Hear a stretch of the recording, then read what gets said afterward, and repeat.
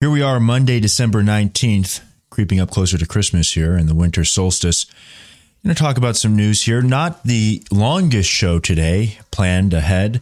Not the most news to talk about, but a couple of reviews, a couple of thoughts, some analysis to discuss here on what's happening. This time of the year is characteristically slow when it comes to news cycles, seasonally speaking. You have the situation in which the Senate is in this week, the House is out, and so you have less news coming out of, say, Congress. You have a lot of the federal government going on vacation, even within some of the more important agencies. Of course, you have a lot of journalists who are taking days off to the extent that journalists even exist anymore, and news personalities. And so the news cycle, even when there is plenty of news to discuss, the news cycle, the way that news is reported and comes to light, slows down around this time of the year, every year. It happens again and again. Somebody comments here on the show, are you reading the Schellenberger thread? Will there be any actual fallout? Well, no, I don't know. I mean, the FBI told Twitter what to do. That's the main, sort of takeaway. There were close communications with the FBI, CIA, NSA. Michael Schellenberger, of course, doing a tranche of these Twitter documents on Twitter. I will tell you, amid all of these documents and uproar and new policies in terms of service and all of this and excitement over at Twitter, I will tell you one thing I certainly wouldn't mind is being back on Twitter. My account remains suspended. A number of conservative accounts brought back in the last week, including the Pillow Guy, Mike Lindell, the Pillow Man, DC Drano, Rogan over there. Of course, Loomer was brought back a little bit earlier, and Roger Stone and some others. But I'll tell you, I would appreciate having an account in the public square. That would certainly be nice. Fallout, I don't know. I mean, I don't know what fallout we can expect. It's Musk's company now. It's his problem. And, we are seeing the evidence, the proof of what we knew was going on at Twitter in terms of their communications with government, their censorship, their election interference. It's everything that we saw taking place. I mean, remember, much of this was not something that was ever hidden by Twitter. When they would ban people, when they would censor people, it was not something that was hidden. They would tell you, those accounts would disappear. You knew that accounts were shadow banned because you couldn't see their tweets. You go to search for their account, you couldn't find it. Twitter would say, oh, that's a glitch. We don't shadow ban people. Twitter repeatedly lied in front of Congress. We know that. Will those people be charged with lying in front of Congress the way that Roger Stone was charged with lying in front of Congress, even though Roger Stone, by all indication, didn't lie in front of Congress? Of course not. That's not how it works. Of course, Roger Stone didn't have the benefit of being on the left, the institutional prowess of that, and he wasn't spending millions of dollars a year lobbying Republicans and Democrats on Capitol Hill the way that Twitter does. And so even Republican lawmakers who come out and pretend as though they're so outraged by what Twitter did and promise to do things about it, well, they're really on the take. People like Jim Jordan from Ohio, Representative Jim Jordan, who was on House Oversight, who made such a big deal of we're going to go after censorship, and yet he repeatedly voted against bills that didn't even deal with censorship, but would have just put a hamper in Twitter's anti-competitive business practices. Just the smallest of antitrust actions where, for example, what would happen is that if you had an app that would compete with Twitter, and there have been a number of apps over the years that stood some chance. It's a lot harder because around the time that Twitter and Facebook and even Instagram came out, people would do an activity that you don't hear this term so much anymore called surfing the web. And they weren't just surfing the web for content. They're surfing the web for new platforms, new sites, new things to do. That is not done so much anymore. And so it was much easier to grow a site at that time, to grow a social media site at that time. People also don't really, for the most part, surf the App Store. So the trap that new social media platforms get involved in is advertising, buying audience, trying to get people involved. They end up with these siloed platforms like Truth Social or Parler, where they're just, echo chambers of one side of the political discussion, and they don't really have anything besides politics on them. The closest thing that has even really ever had any kind of network effects has been a website called StockTwits, which was a Twitter alternative purely for financial information, mostly for stocks. And there's a lot of connivery and fraud that goes on that site and all of that, but it's the only thing that's really come close in terms of network effects and platform and revenue and all of that. So that's the social media rundown. What I'd like to see more than more documents coming out is I'd like to see people uncensored from the site. I'd like to see myself back on the site. I'd like to see Jack Berkman back, who was censored, by the way, for at the beginning of the pandemic saying that there's likely to be food shortages of certain items. And then guess what? There were food shortages of certain items. Totally correct. Like many people who were banned for being correct on any number of points concerning the pandemic. They banned him for pandemic misinformation. Unbelievably. So I would like to see Ali Alexander unbanned. I'd like to see a lot of people brought back onto the site and be given the right to respond.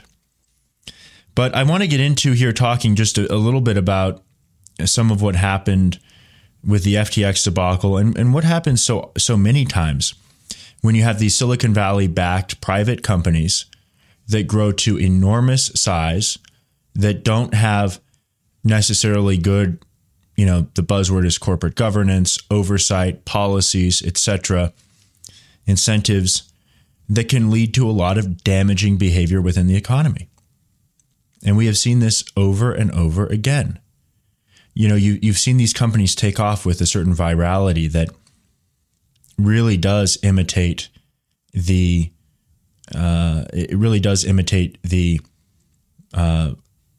kind of internet bubble, except this time, typically we called them apps instead of websites, although not always. And that's kind of the only real difference. So, Carvana is a good example. Carvana, the stock trades up to 350 when it's the only way you can get your hands on a car is through Carvana. And now the stock's at more like $5 and Chapter 11 is, widely thought to be incoming. But sometimes these companies can actually hurt the public. And a lot of times I think that Silicon Valley has something to do with that. And so I've been pondering, if you took, let's say, 100 generic Sam Bankman-Fried analogs. So, just go through the characteristics when it comes to this person. Before starting FTX, just the educational background, career background, age is a big one, life experience, socioeconomic upbringing and embedded network through his family, all of that. You take 100 generic versions and you thrust them into the position with the kind of opportunity that he had of people throwing money at him, of people writing checks for $200 million after in a meeting to pitch those people, he's just sitting there playing video games, that sort of situation. How many of them would manage to keep the train on the tracks? I mean, the bottom line is that if you're going to run anything like that, you have to bring in so many outside experts that very quickly it's not going to be your company. It's not going to be a company in your image, but maybe rightfully so. I mean, for one thing, you should know that you can't have an exchange blended with custody, blended with market-making functions. Having all those functions stacked together has inherent conflicts of interest because they keep calling FTX an exchange. In the crypto world, that is what you call an exchange. It's just a colloquial term that they use. But it was really more like a brokerage firm because they're holding your money. And it should be separate from the exchange, but it's not. And throughout the crypto world, that's the case. Binance appears that it's going to collapse soon. So how many people, would manage to succeed? Yeah, he raised, Woody username in the chat says, that's the username of the person, says he raised $420.69 million as a meme. That's correct. That's what he did. It's unbelievable. But how many people like that would manage to stay on the tracks? And if they're incapable of staying on the tracks, is it their job to keep themselves on the tracks? See, so like, let's run through this whole scenario here. Let's say it's like June of 2019, okay? Or July of 2019, or whenever. I'm overseas in Ukraine at the time, just looking into some things concerning Hunter Biden for a number of months. And so let's say it's mid-2019, and Alameda Research exists as some sort of hedge fund, offshore, fine. They have qualified individuals as their investors in small institutions, rich people that the parents know, people from around. And every single person who signs up signs a document that's in excess of 200 pages long called a private placement memoranda that lists out all of the risks. And those people sign up knowing that they can lose all of their money and then some, actually. They could actually lose more than their money in some cases if the leverage were to blow up and they were put on the hook. Certain things to prevent that, but it's possible. Fine. Okay. He's then, let's say he's a 2019, let's say he is a, 27-year-old who's running a $10 billion fund. That's a very large fund for a 27-year-old or a 26-year-old or a 28-year-old to run, but he's doing it. And then he announces, okay, I'm going to start up an exchange. He goes and he raises money from Silicon Valley. So let's say that Silicon Valley does their normal due diligence. And I actually have had occasion to speak to people who have raised money from Sequoia. Adam Curry, who is on the No Agenda podcast, which I've listened to for many years now, hard to believe, coming up on 6 years. I haven't listened to every single episode, but close to it. I've done my best. It's got good kind of media deconstruction. They play a lot of clips and they talk about what the media narrative is. It's a different style from this show. I save you the clips and I'm able to cut the show down to an hour instead of 3.5 hours by doing minimal clips. So you figure, he's raised money from Sequoia. They're doing basically a proctological exam on him to get this done. I mean, it's an incredible level of due diligence, forensic accounting, background checks, reference checks. That's even to get in the door of a place like Sequoia and get to pitch them. Different venture capital firms take different approaches. For instance, Jason Calacanis's firm is a firm that is much more open to meetings. They just do a ton of short meetings and they hear from a lot of people. Different approach. But normally there's a great deal of due diligence. And let's say that they do that level of due diligence here with Sam Bankman-Fried when he announces that he's running an exchange. Well, the first thing you might do is you might go ahead and do an audit of Alameda because that's what he's running now. So you might audit Alameda. You might say, who is Alameda's fund administrator? Okay. So in the world of managing money, which I did to some degree for some Chinese folks when I was 18, 19 years old, trading bonds, mostly fixed income bonds, interest rates. You have something called the fund administrator. So whether you're doing managed accounts, whether you're doing an actual fund, you have somebody known as a fund administrator. And basically what the fund administrator does is they do the accounting and the reporting for the fund. And you don't want to do that stuff yourself, obviously, because number one, it's hard. If you don't have billions under management, you can't afford to hire people to do that anyway, or at least hundreds of millions. It's just too expensive. But number two, if you were to do your own reporting to the investors in the fund, one of the major issues of that is that you have all kinds of liability associated with, if somebody gets, one line item wrong on an Excel spreadsheet, or even if you're just transmitting what the brokerage firm tells you, because some brokerage firms have really high quality reporting, some don't, but some do, like Interactive Brokers does, for example, then, you could be on the hook for misrepresenting the returns, et cetera, et cetera. So what you have is a fund administrator that plugs directly into the fund through the custody, through the brokerage firm, through the prime broker, whoever it happens to be. They're plugged in directly to the brokerage firm. They're not taking data from you. They're not showing up at your offices and taking data from you. They plug in directly to the brokerage firm, directly to the bank, directly to the prime broker, however it's worked out in terms of custody, and they handle that. And you have fund administrators all the way down to the mid-tier who are very credible. I mean, to be a fund administrator that is endorsed by some of these brokerage firms, it takes an incredible amount of due diligence into those fund administrators. And sometimes you even want two.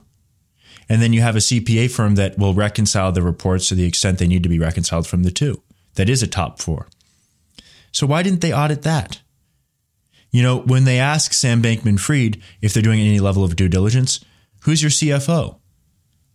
Who's your chief compliance officer?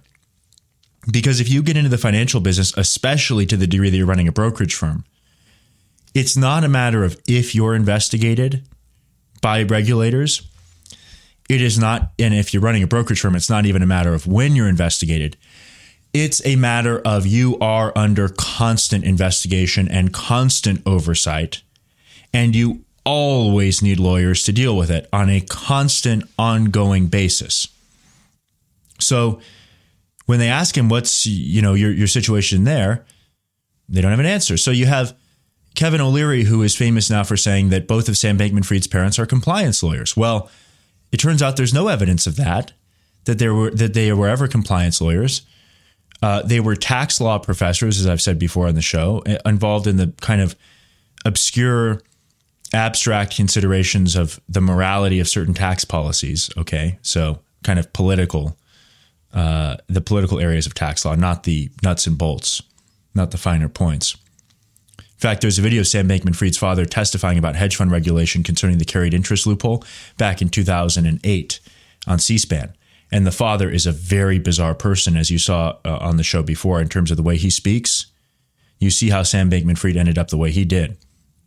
So any level of due diligence would have discovered this. Now, if you are these VCs, then you got a couple options. Number one, you just say no. But number two, if you still really like the idea of the investment, you just say, look, we're Sequoia. We are Kleiner Perkins. We are Andreessen Horowitz or what have you. Whatever big time VC firm that has billions of dollars and lots of network and resources. And you say, look, we're going to plug you in with these guys. We're going to plug you in with those guys. We have to get the books straightened out here. In fact, I would say that's pretty routine, because when you talk about a startup, most of the time, at a minimum, the startup starts off as an LLC, has to be reorganized into a C Corp. And almost always they don't have really clean books when they first start off, and you have to figure that out to get things onto the tracks now that you're giving them a whole bunch of money to the extent it has to be accounted and payroll taxes and all that. So any of that could have discovered this, slowed this down, and these people owed a duty to their investors, of course, as a fiduciary duty to their investors. They owed a duty to themselves. But I would argue when you're writing checks that are, equivalent to weapons of mass destruction in terms of their size, and you're lending credibility of your firm, which you're doing if you're a Sequoia, et cetera, no matter what you say in terms of this is not an endorsement, blah, blah, blah. That's what the effect of it is. And then a lot of the times, these VCs make an investment, then they go and they do what's called lead the next round. So then they're immediately going out as the VC firm and raising the next round of money from other VC firms to try to pump up on paper the valuation of the company and to give it more money to grow. So they owed a duty to do this, to execute basic levels of due diligence. I guarantee you that in Sequoia's own PPMs to their limited partners and their funds, their investors, in other words, I guarantee you that there were clauses concerning the types of due diligence that they do. I guarantee you that. So it's just incredible. And what I would say here is that when I look at this entire thing, I'm not excusing any of Sam Bankman-Fried's conduct. Obviously, there came a point in which he committed to executing a fraudulent scheme. Whether it was right at the beginning of FTX as a bailout of the hedge fund or whatever the case might have been, there came a point where that started to happen. I still have seen no evidence that the hedge fund ever did this so-called kimchi arbitrage. That doesn't make sense to me. I've seen no evidence that that ever happened. You would think that that would be publicly available on various blockchains, but I've seen nothing that suggests they ever did that. So, the VCs owe the public something there. And there's another VC practice that I have commented on in the last week that I think is another problem. And it's this idea that they're just not, it's this whole concept of startups not paying the founders. And it's particularly interesting when you look at what happened in that Trump organization case up in New York, where they say, well, Alan Weisselberg paid employees with perks rather than compensation. And as a result of doing that, avoided paying certain payroll taxes if he had just paid cash compensation. And he pleads to a felony. Trump organization's found guilty. And it's like, well, what about all these tech CEOs? Like Steve Jobs famously did this when he was at Apple, who pay themselves a salary of $1 and make all of their money through stock options. Are they avoiding taxes? Are they avoiding payroll taxes, income taxes? Of course they are. Everyone knows that. I mean, what concerned local New York, Manhattan authorities was, I guess certain taxes owed to the city of New York in that case, and perhaps the state of New York, I believe. But this whole thing about not paying people is really screwy and has a number of problems. I would say when you have a startup that is generating tens of millions of dollars in revenue or hundreds of millions of dollars in revenue, millions of dollars in profit. Now, like I can't even imagine a company that's generating hundreds of millions in revenue and no profit, or hundreds of millions or even sometimes billions in revenue, no profit, but they do exist. A lot of them in Silicon Valley. It's pretty famous. I mean, Amazon didn't make money for 20 years effectively or longer. I think 21 years before they turned a profit. But when you reach that point, I think that the people that have started that company, the founders, to the extent that they're executives running the company, the executives running that company, they should probably be paid a salary somewhere in the range of $1 to $2 million, a cash salary. I mean, you think about, for instance, flying on a plane. What if you had United Airlines say, we don't pay our pilots, but don't worry, they have stock options, so they're incentivized to do a good job because if they don't, their stock options will be worthless. Would you want to fly on that airline? Would you want to fly on an airline where they said, we don't pay the pilots, or they take a salary of $1 a year, but don't worry, they've got stock options? I would not want to fly on that airline, I'll tell you that. Or how about having what if your life was on the line? You were wrongly accused of a crime. You were wrongly accused of murder, let's say. And your defense attorney, you just gave him no money to do the case. And you said, don't worry, here's some stock options in my company that will do hugely well if I survive this case. Would you want your defense attorney working in that fashion? No, you wouldn't. And there's this argument that, well, it aligns interests and it creates interest alignment. Fine, I'm not against stock options at all. But I think there ought to be cash compensation. Because there's a couple issues with just not paying these people. The first issue is you're now dealing with people running these companies who are cash broke in many cases. Some of them come from money. Some of them made money and other things. But a lot of times they poured all their money into equity investment in the company to building the company. So now they're cash broke. Now,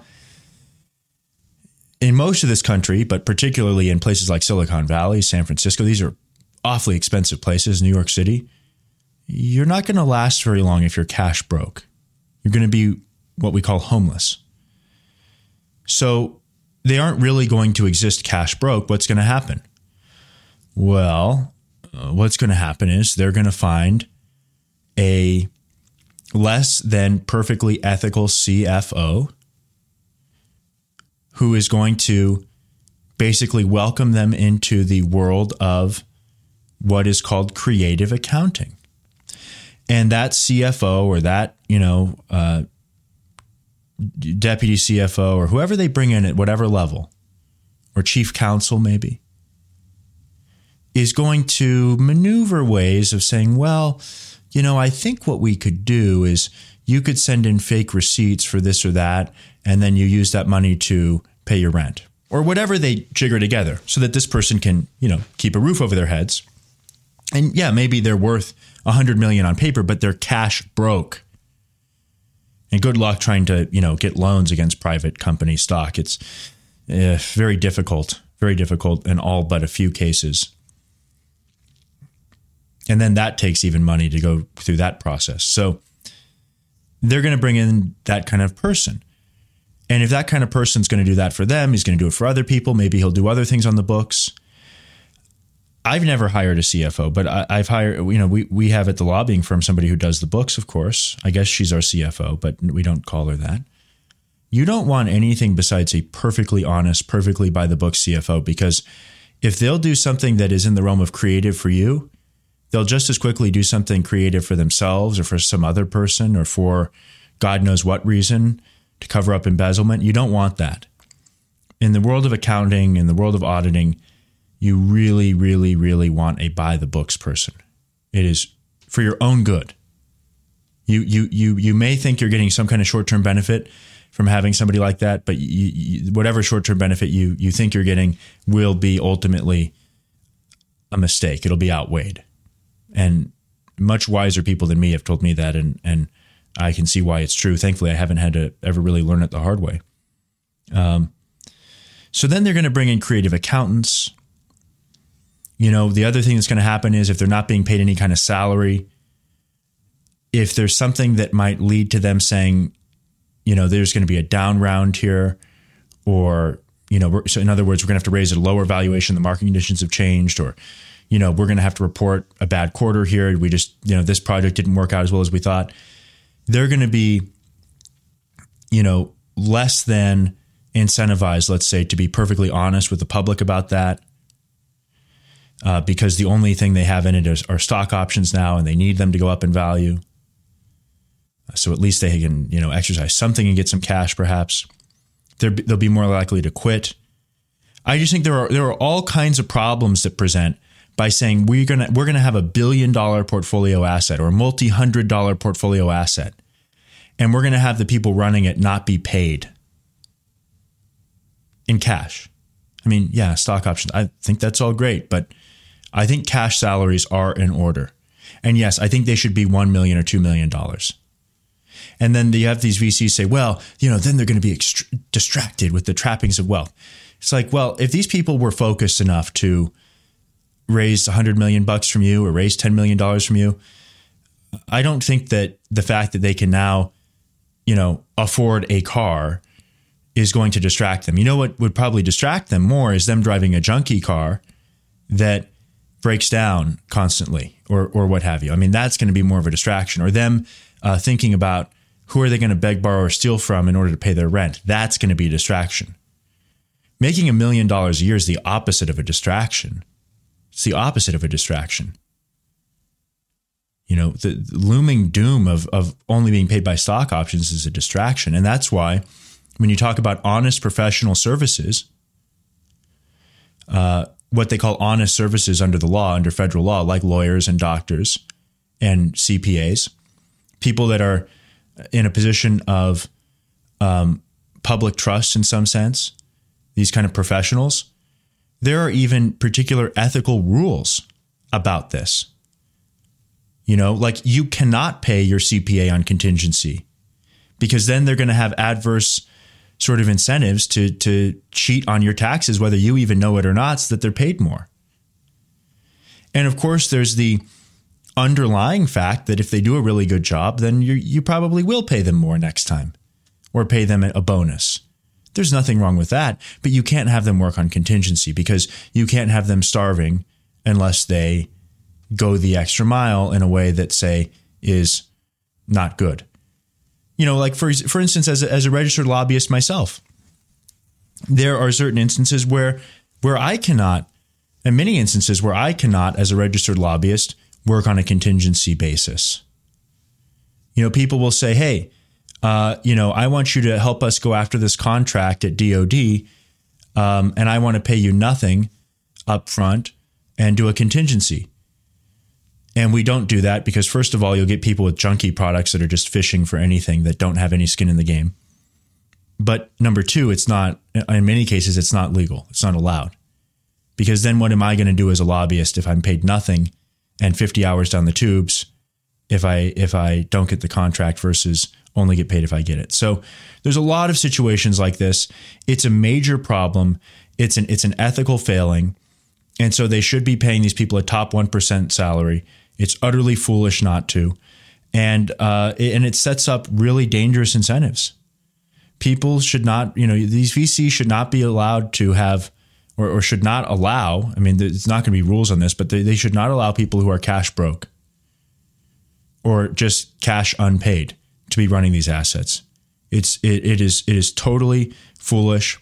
Somebody commented on Telegram. They said, yeah, VCs treat us. I guess he's been raising money from VCs. They treat us like game show contestants. It's like some sick version of Shark Tank, and it's considered good, like, oh, if they're really hungry, they're going to do better. It's like, no, I don't know. I've never met somebody who performed better when they were starving than not starving. Okay. Like, yeah, there's the back against the wall. There's the grit. There's all that. But nobody runs the race better when they're actually starving. Okay. Looking here in the chat here before we move on. Even if they're compliance lawyers, why would it even matter to O'Leary? It's such a vague term considering how every sector now has its own headaches of compliance. Food, medicine, finance, cosmetics. Yeah, exactly. Exactly. And the other part is if your parents were compliance lawyers, let's say in finance, the issue, or they were SEC lawyers, or they were the head of the SEC. The issue with that then becomes, if they haven't been practicing, if they've been professors for 10 years, the likelihood that they're up on the regulations, which are almost constantly changing, they finally slowed down the pace at which they were changing regulations, but now that might pick back up. You're not going to be valid and up to speed anyway. So that's the other problem. It's just kind of wild. Just looking here at the chats here before we keep going. Interview with a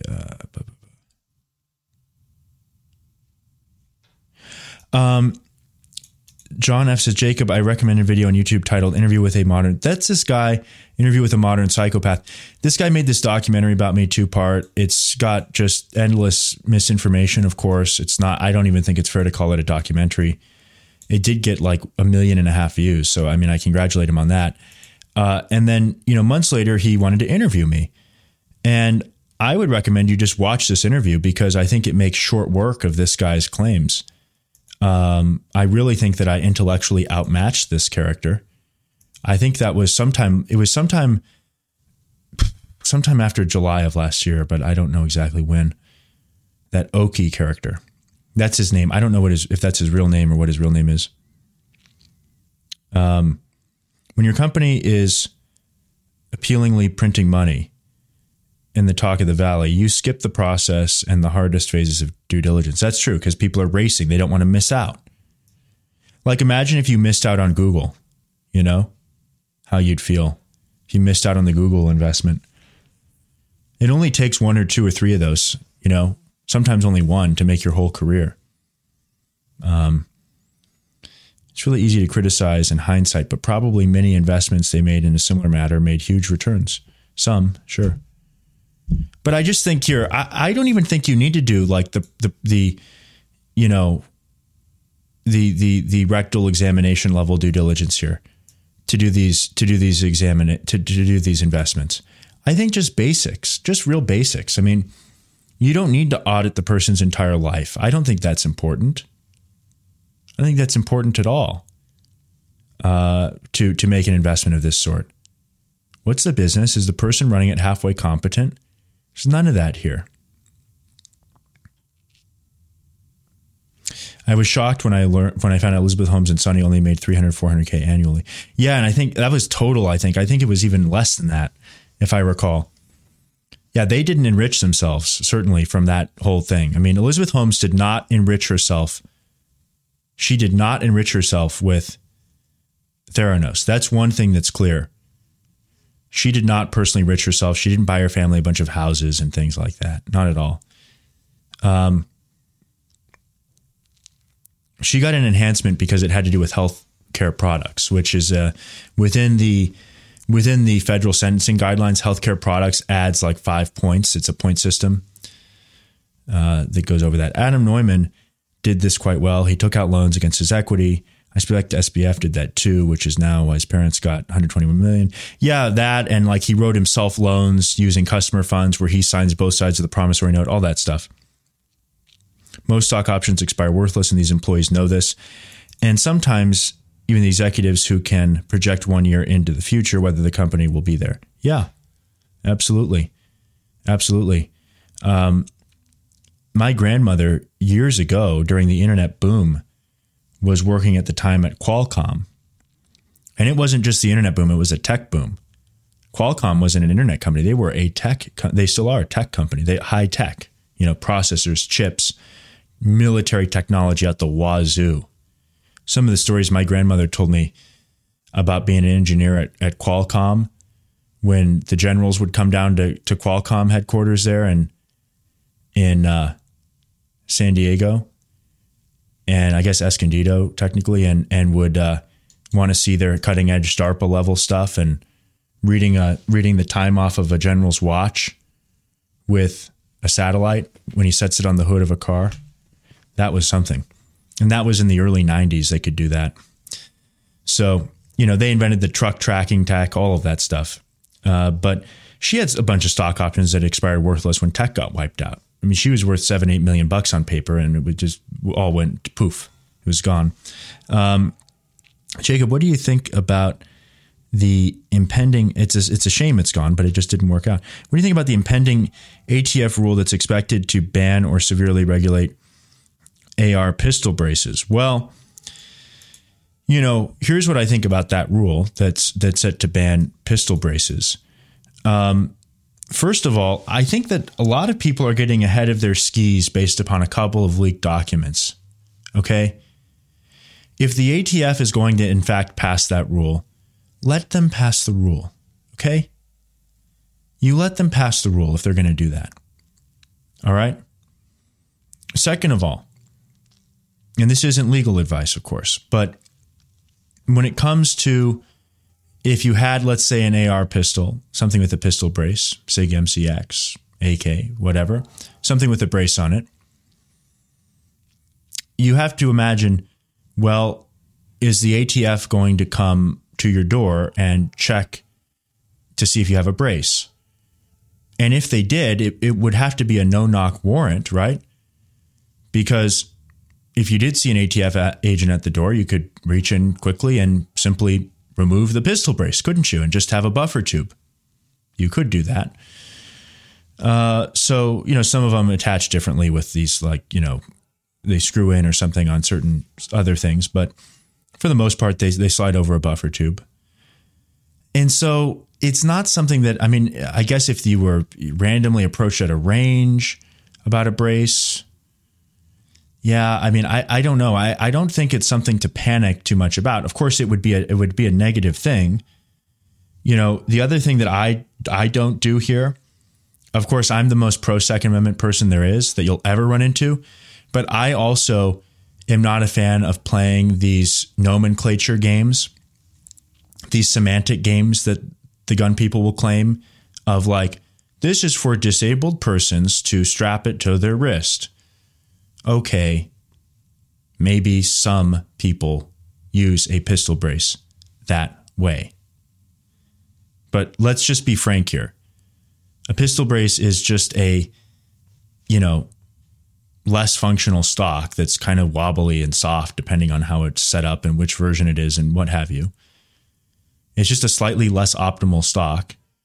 And that's really what it is. And let's just be frank about these things. I just don't feel the need to play the spin game here and insult everybody's intelligence about what these things really are and pretend that it's people that had their arm chopped off in an accident and they need this to fire their AR with one hand. Okay. All right. Come on. So I don't feel the need to play those games. Just like I don't feel the need to say, with people that the claiming everything's not an assault rifle game is just kind of wild too. It's this is not an assault rifle. It's a modern sporting rifle. Okay. Got it.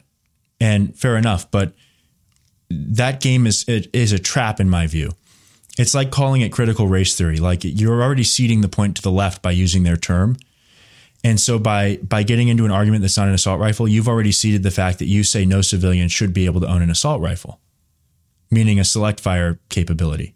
I think that they should be able to own an assault rifle. I think that they should.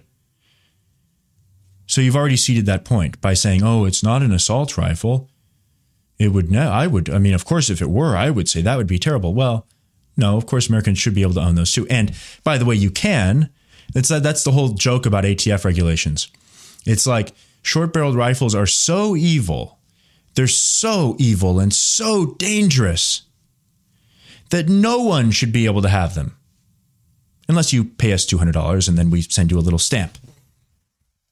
Or, suppressors are just so dangerous. Silencers are, which, by the way, there's another one. People say it's not a silencer. Well, yes, it is.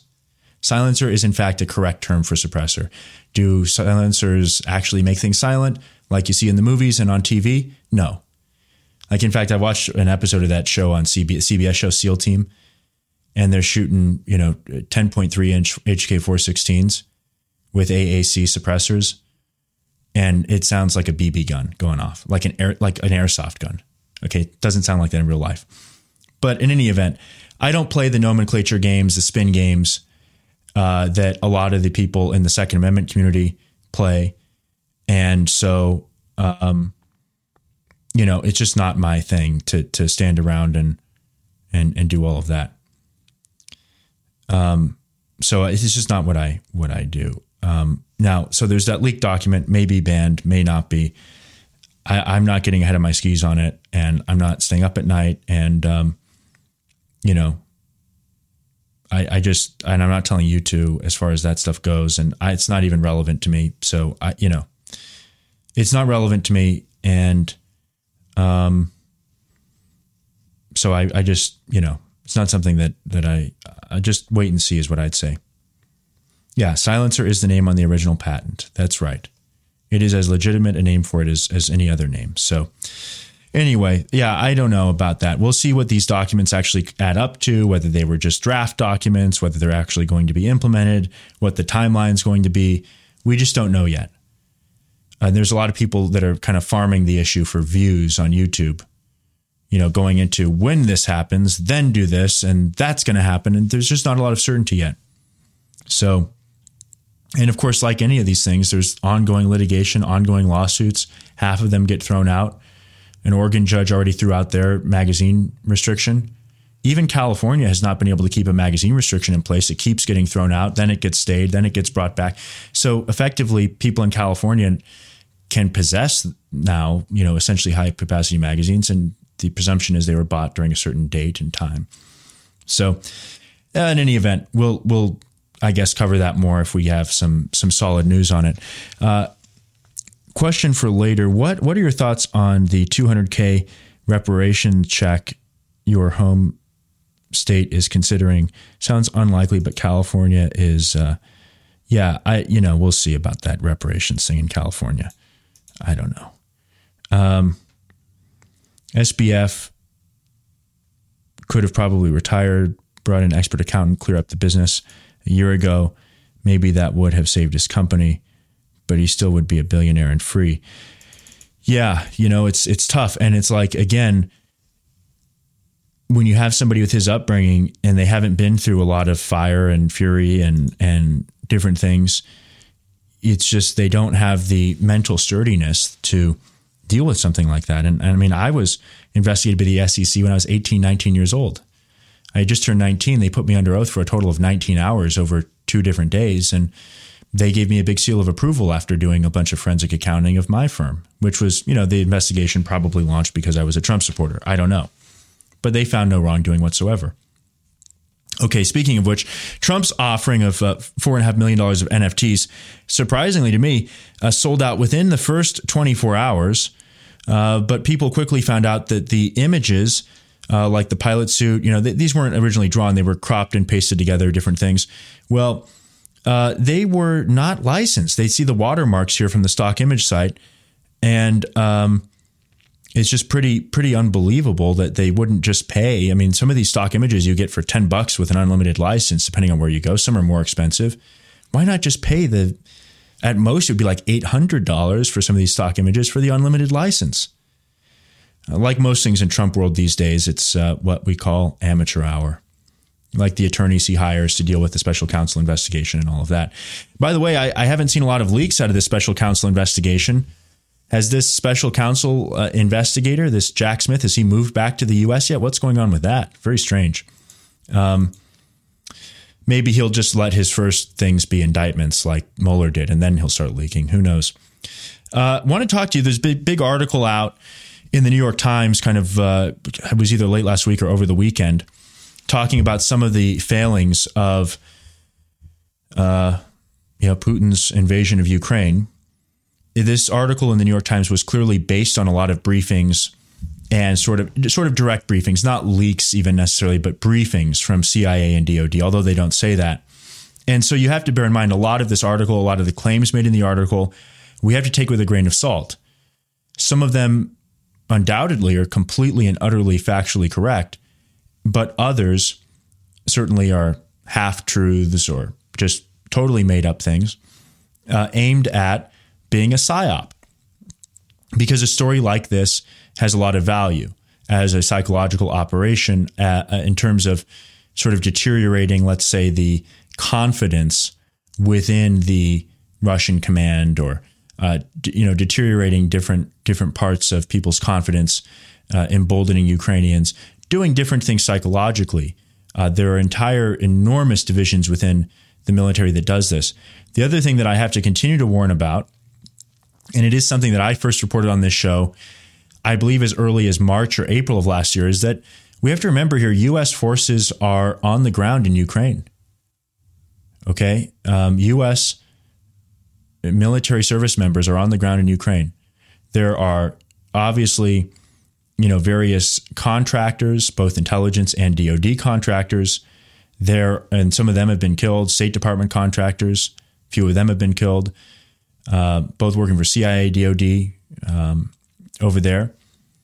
There are those people, and generally we don't care so much about those people because they're paid very well and they're not wearing the flag, and they're kind of, I care about them. I do. Maybe I just because I've known a number of them, but they're not cared about so much in terms of official diplomacy, obviously, for the purposes of what might happen there. But, the sustainment division of the Army has been driving in product from Poland into Ukraine.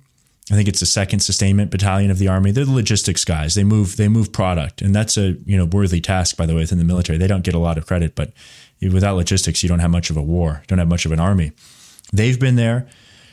You've had Naval Special Warfare Development Group, Gold Squadron and Gray Squadron there in the region doing various marine operations in Ukraine.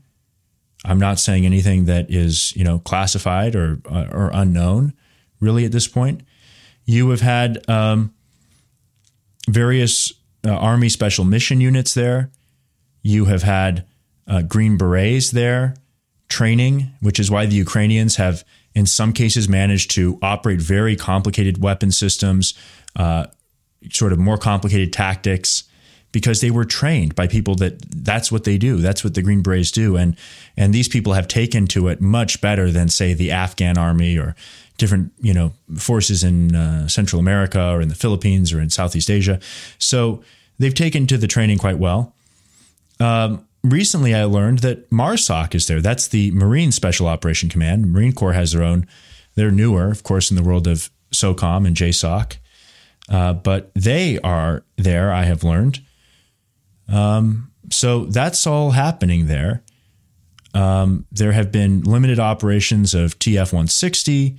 These are the Night Stalkers. These are the most elite helicopter pilots, but they also have fixed wing, believe it or not.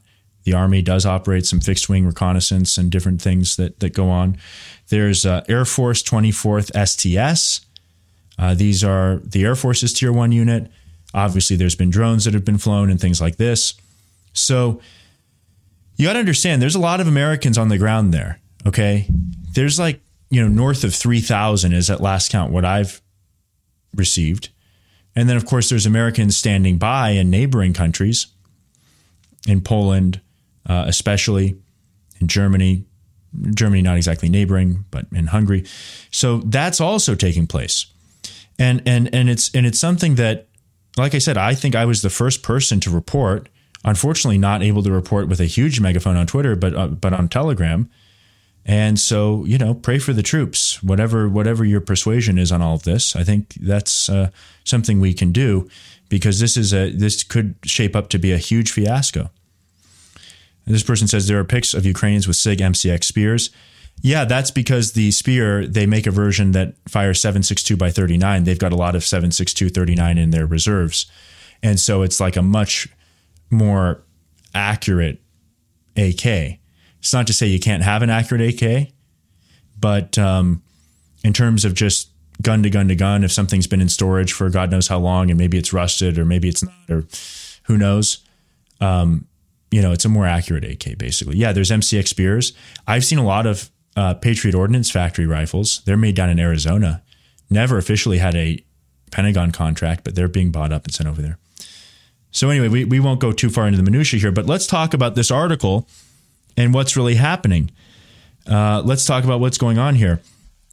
So here are a couple of the takeaways from the article I read here. It says, this is, and I quote, "The Russian military, despite Western assumptions about its prowess, was severely compromised, gutted by years of theft. Hundreds of billions of dollars had been devoted to modernizing the armed forces under Mr. Putin, but corruption scandals ensnared thousands of officers. One military contractor described frantically hanging enormous patriotic banners to hide the decrepit conditions at a major Russian tank base, hoping to fool a delegation of top brass.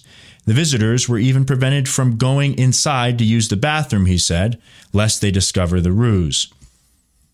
So, there you go. And people forget what a poor country Russia is. Russia is a very poor country. Yes, there are the rich people in Moscow that have real jobs and real opportunity. I'm excusing the oligarchs here, just people that are well off. But most of that country is incredibly poor. I mean, a poor person in Russia, if you told them what a poor person is in America, they wouldn't even be able to conceive of such a thing. They'd say, that's poor to you? They have how many television sets? They have iPhones? What? The government gives them the iPhone for free? And the service for free? What? I mean, they'd be amazed. Now, the other part about this is, of course, America is very corrupt too, but it's corrupt in a more institutionalized, buttoned up, classy fashion. It's fundraisers, it's lobbyists, it's incentive structures, it's board seats, but it isn't petty corruption. And America's sort of institutionalized corruption leaves you with a much better military at the end of the day than does the kind of petty corruption that exists in Russia. Because, there's still products to be made. There's still things that come out of it. You have an F-35 fighter, even if you pay way too much for it. In fact, Russia can get the cost on things like that down. We can't. So there's upsides and downsides. But in terms of things like a tank base, yeah, it can be really, really bad in a place like Russia. I continue reading here. It says, once the invasion began, Russia squandered its dominance over Ukraine through a parade of blunders. See, like even this term, a parade of blunders, that's not a term that, like that's figurative language, right? Think about this. This is the New York Times through a parade of blunders. The way that you would say this is a series of blunders, not a parade.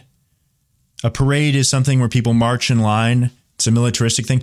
Parade, using that term here, is a term of art, and it's done for a reason. A parade of blunders versus a series of mishaps. The more journalistic, dry term would be a series of mishaps and mistakes. A series of mishaps and miscalculations. A series of miscalculations and failures. Not a parade of blunders. It relied on old maps and bad intelligence to fire its missiles, leaving Ukrainian air defenses surprisingly intact, ready to defend the country. Russia's vaunted hacking squads tried and failed to win what some officials called the first big test of cyber weapons in actual warfare. Russian soldiers, many shocked they were going to war, used their cell phones to call home, allowing Ukrainians to track them and pick off in large numbers. By the way, that's another division out there called SOT-A, SOT-A, for those of you who are Googling this, SOT-A, part of the Army that does a lot of the electronic surveillance, electronic warfare. They're also there. So a lot of this stuff is going on. It wasn't really necessarily, in most cases, the Ukrainians. It was not that they couldn't. They've got some good cyber folks, but it was a lot of Americans commandeering the cell, towers and putting up their own cell towers and all of that. And Russia's armed forces were so stodgy and sclerotic that they did not adapt. See, again, stodgy and sclerotic. They're using, they're using alliteration here. Sclerotic, like, sclerosis. I mean, just the terms here, they say a lot about the credibility of this piece. While their planes were being shot down, many Russian pilots flew as if they faced no danger, almost like they were in an air show. Again, you're using similes. It's like the use of figurative language here is just over the top for a journalistic piece. Now, if it was a column, if it was an opinion column, then this would be more appropriate. But it's not. It's very carefully veiled as it being a factual piece. There's a lot to take from that in terms of what we make of these reports. It says in interviews, members of the brigade said some of them had barely fired a gun before and described having almost no bullets anyway, let alone air cover or artillery. Yeah, this seems to be true. The role of coordinating air power to work in concert with ground forces, a very important task, largely did not seem to exist on either side. And we had ridiculous stories about like the ghost of Kiev and the ridiculous things, and Adam Kinzinger retweeting the fake photo of Sam Hyde piloting the plane and saying he's a hero. And I mean, all of that, but they really could not do advanced maneuvers with air power with Russian planes. Close air support, move and maneuver, that was not happening very well. They've managed to do decently well choreographed maneuver warfare, albeit at much greater costs and in much more time than they would have liked, but they were not able to do the JTAC function of coordinating that. This is something that takes a lot of training, a lot of skill. I mean, you're basically like an air traffic controller while being shot at, while bombs are going off. It's very difficult to do, and from the ground, not from a tower. I mean, it's incredible, the things that JTACs, some of the stories you hear from JTACs fighting the caliphate and different things in war. Not really able to do that very well. It says here, Russian invasion plans obtained by the New York Times. So do you think the Russian invasion plans were obtained by the New York Times? Or do you think they were obtained by the CIA, the DIA, the DOD, and given to the New York Times? Obviously, the latter. The New York Times, I mean, I don't even think, does the New York Times even have embedded journalists with Ukrainian forces? Does CNN have embeds with Ukrainian forces? I don't see them lately. I haven't seen anything like that. Where's Richard Engel embedded with the forces on the ground? Nothing. They just copy psyops from Twitter and post it, or just post whatever the DOD and CIA tell them to post. Show that, but it says here the Russian invasion plans obtained by the New York Times, again, not, show the military expected to sprint hundreds of miles across Ukraine and triumph within days. Officers were told to pack their dress uniforms and medals in anticipation of military parades in the Ukrainian capital, Kiev, which it is called Kiev. I'm not calling it Kyiv. I've spent months in Ukraine, and I've never heard anyone in Ukraine call it Kyiv. Maybe you have. I didn't. Maybe they were just saying it differently to me because I'm an American. I don't know. I'm not calling it Kyiv. I'm not doing what what CNN tells me to do in terms of this pronunciation. It says here, parade of blunders, so old maps, bad intel. I don't understand this. Russia has a spy satellite program. Why couldn't they get updated satellite imagery of Ukraine? Was it just too cloudy? It was awfully cloudy in the early days of the war. It was awfully cloudy. I mean, could they not do high altitude drones? Russia, I guess, they don't have anything quite like the, U-2 spy plane. They don't have something really exactly like that, which we still operate based out of Sacramento, air base up there, Sacramento area. But they do have planes that can fly pretty high. So I don't know about this bad maps things. I don't know. Far less useful than expected hacker squads, okay? Soldiers phoning home with cells, revealing positions. I completely believe, not to mention posting on TikTok, posting things. I saw a picture of a Marine boot camp recently out of Camp Pendleton. I think the picture is real, where they go on a cell phone break a couple times a day to go mess around on their cell phones during boot camp and watch TikTok or do whatever. If you're doing military operations, I do not think that you can have cell phones with you. I mean, if you're going up against any kind of a sophisticated adversary, that is, because they'll give you away. Even if you're not, the sophisticated adversary might help them and by revealing your position. I just don't see how you can allow cell phones. I mean, it's just, it seems crazy, but they did. And I know the U.S. military's had problems with that too. While their planes were being shot down, many Russian pilots flew as if they faced no danger, almost like they were at an air show. We said that before. Again, there's kind of similes and all of that. It says here, many of his fighters, this is Putin, are commanded by people who are not even part of the military, like his former bodyguard, leader of Chechnya, and a mercenary boss who has provided catering for Kremlin events. Okay. Russian soldiers were stunned when the orders came to invade on February 23rd. They were at their camp celebrating the Defender of the Fatherland holiday when their commander approached. Tomorrow you are going to Ukraine to F some shit up. There was no further explanation. Okay. And again, we don't know who is saying that to whom exactly when they say that. It's not really clear. It says here, some Russian troops panicked and even resorted to self-sabotage. One Pentagon intelligence report. So here you see they're kind of revealing where this information is coming from. One Pentagon intelligence report said that Russian military drivers were poking holes in their gas tanks, disabling their own vehicles to avoid going to battle. The commander of a Ukrainian tank repair depot said some 30 Russian T-80 tanks in seemingly perfect condition were taken and delivered to him at the beginning of the war. When his mechanics inspected, they found that they had sand poured in the fuel tanks, making them inoperable.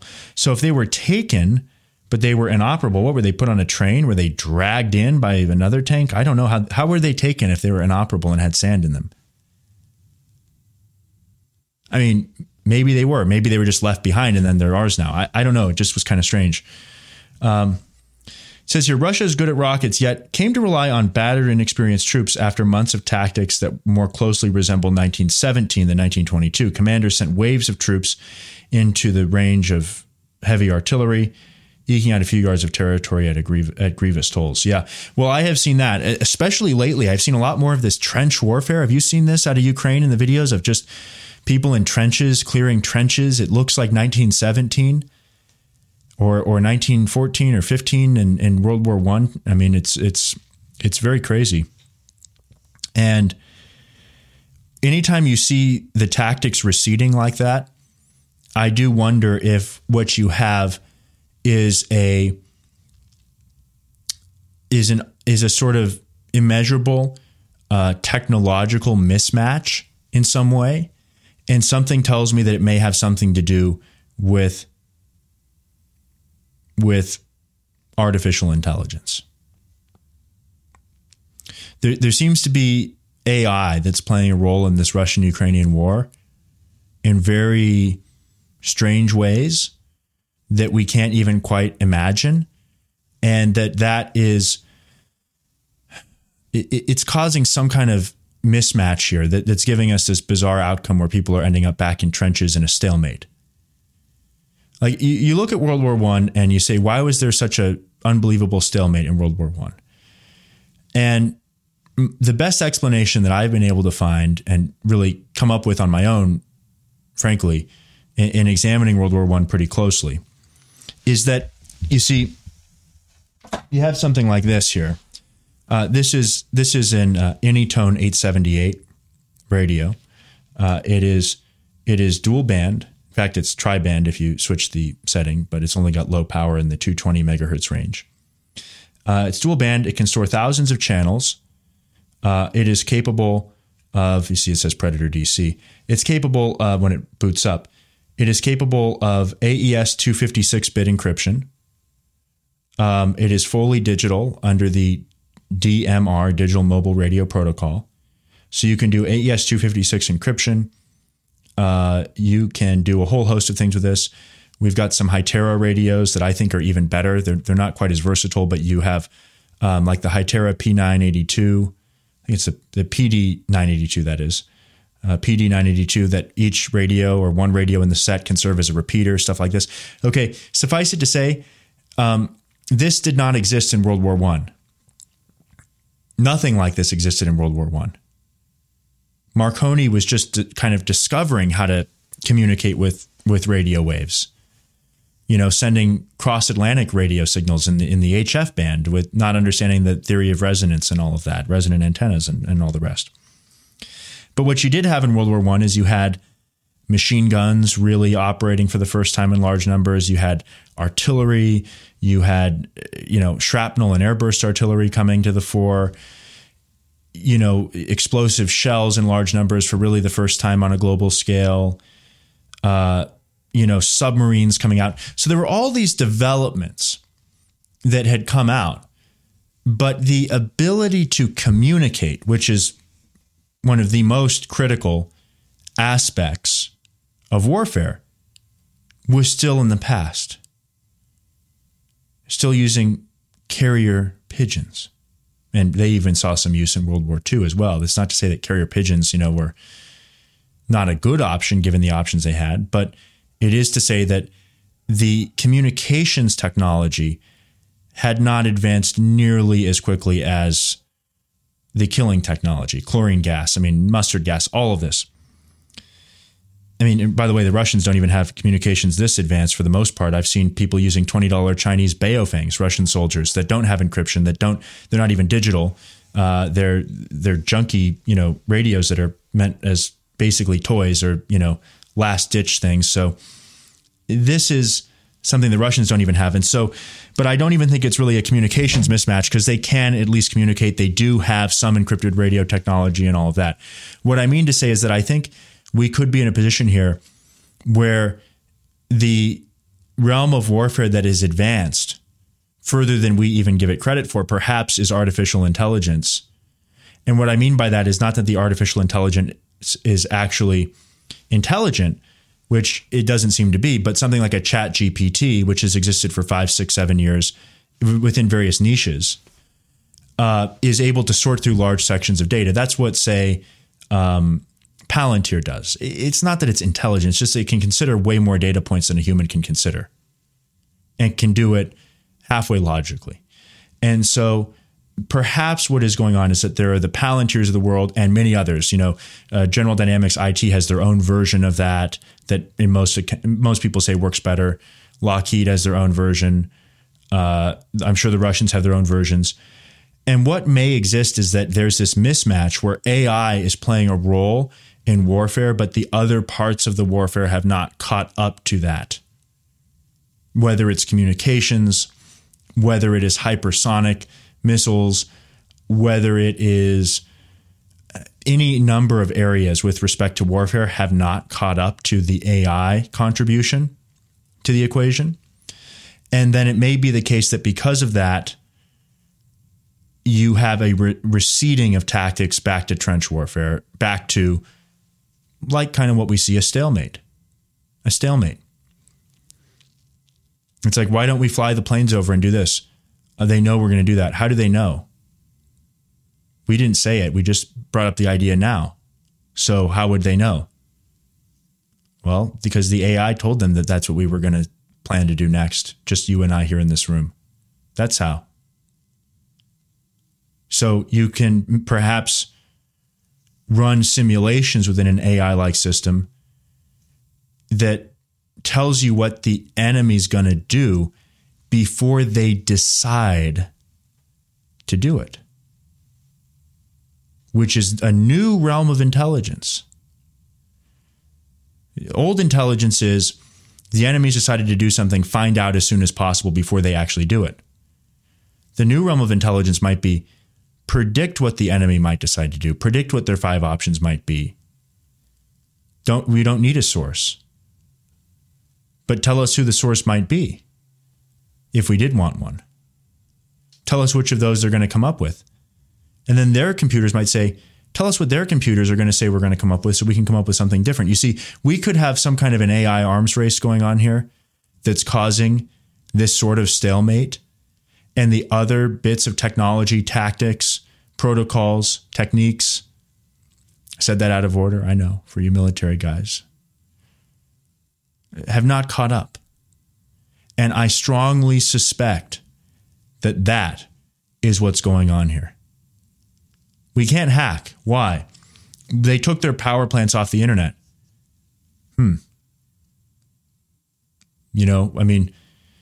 We can't hack this. Why? It's already been hacked. By who? We don't know. Someone else. They sold it to ransomware people over here. The whole server is encrypted. There's nothing to see. So I get this suspicion here that there's something like this happening. RT has great frontline reporting with embedded combat journalists. Fine. I got to go find RT. I see it less and less now because of the censorship. I got to do that.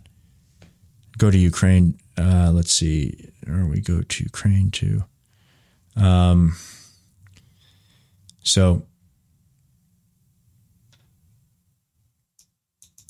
is this an English creative writing exercise? Yeah, they're talking about the New York Times article. Yeah. Why does Nick Fuentes refuse to acknowledge that there are some good Jews like you? I don't know. I've debated him a number of times. What I would say is that I had this post. Anytime I post anything on Gab concerning Fuentes, Jews, anything like that, I get like 300 comments of just like bizarre, deranged anti-Semitic memes, like just Jew-hating memes that are so strange and say more about the person posting them than they do about Jews. But I had this one post. I said, anybody who says Nick Fuentes is dangerous has never actually seen his fans. The Groypers are the most ineffectual looking people on the face of the planet. And they are, if you ever actually see these people. So I just, I don't have too much time to concern with that, but I can't concern much time with that. So it's all really, it's all strange. It's a bizarre movement, mostly made up of kind of inadequate types who have a complex, who need someone to blame. And it's a very comfortable ideology for them. The ideology is like a warm blanket. It makes them feel a lot better. And that's kind of what it is. So it's wild. But anyway, guys, this has ended up being a longer show than I thought, an hour 12 here. Thanks so much for joining me. Of course, you can support the show. I really appreciate your monetary support. Austin, I got a donation from you. MJ, thank you. Many others on the anonymous side don't want shout outs and all of that. You can, of course, send a note for the next show with or without a donation. You go to jacobwool.org/contact. You can donate Cash App Real Jacob Wool or jacobwool.org/podcast. Both of those work. I really appreciate the support. I really look forward to doing this show every Monday and Thursday. We'll be back on Thursday, 2 p.m. live right here on YouTube. Podcast apps everywhere shortly thereafter. And who knows, maybe we'll be back on Twitter soon. I really hope so. Thanks so much, guys. I appreciate it. Thursday, 2 p.m. live. See you then.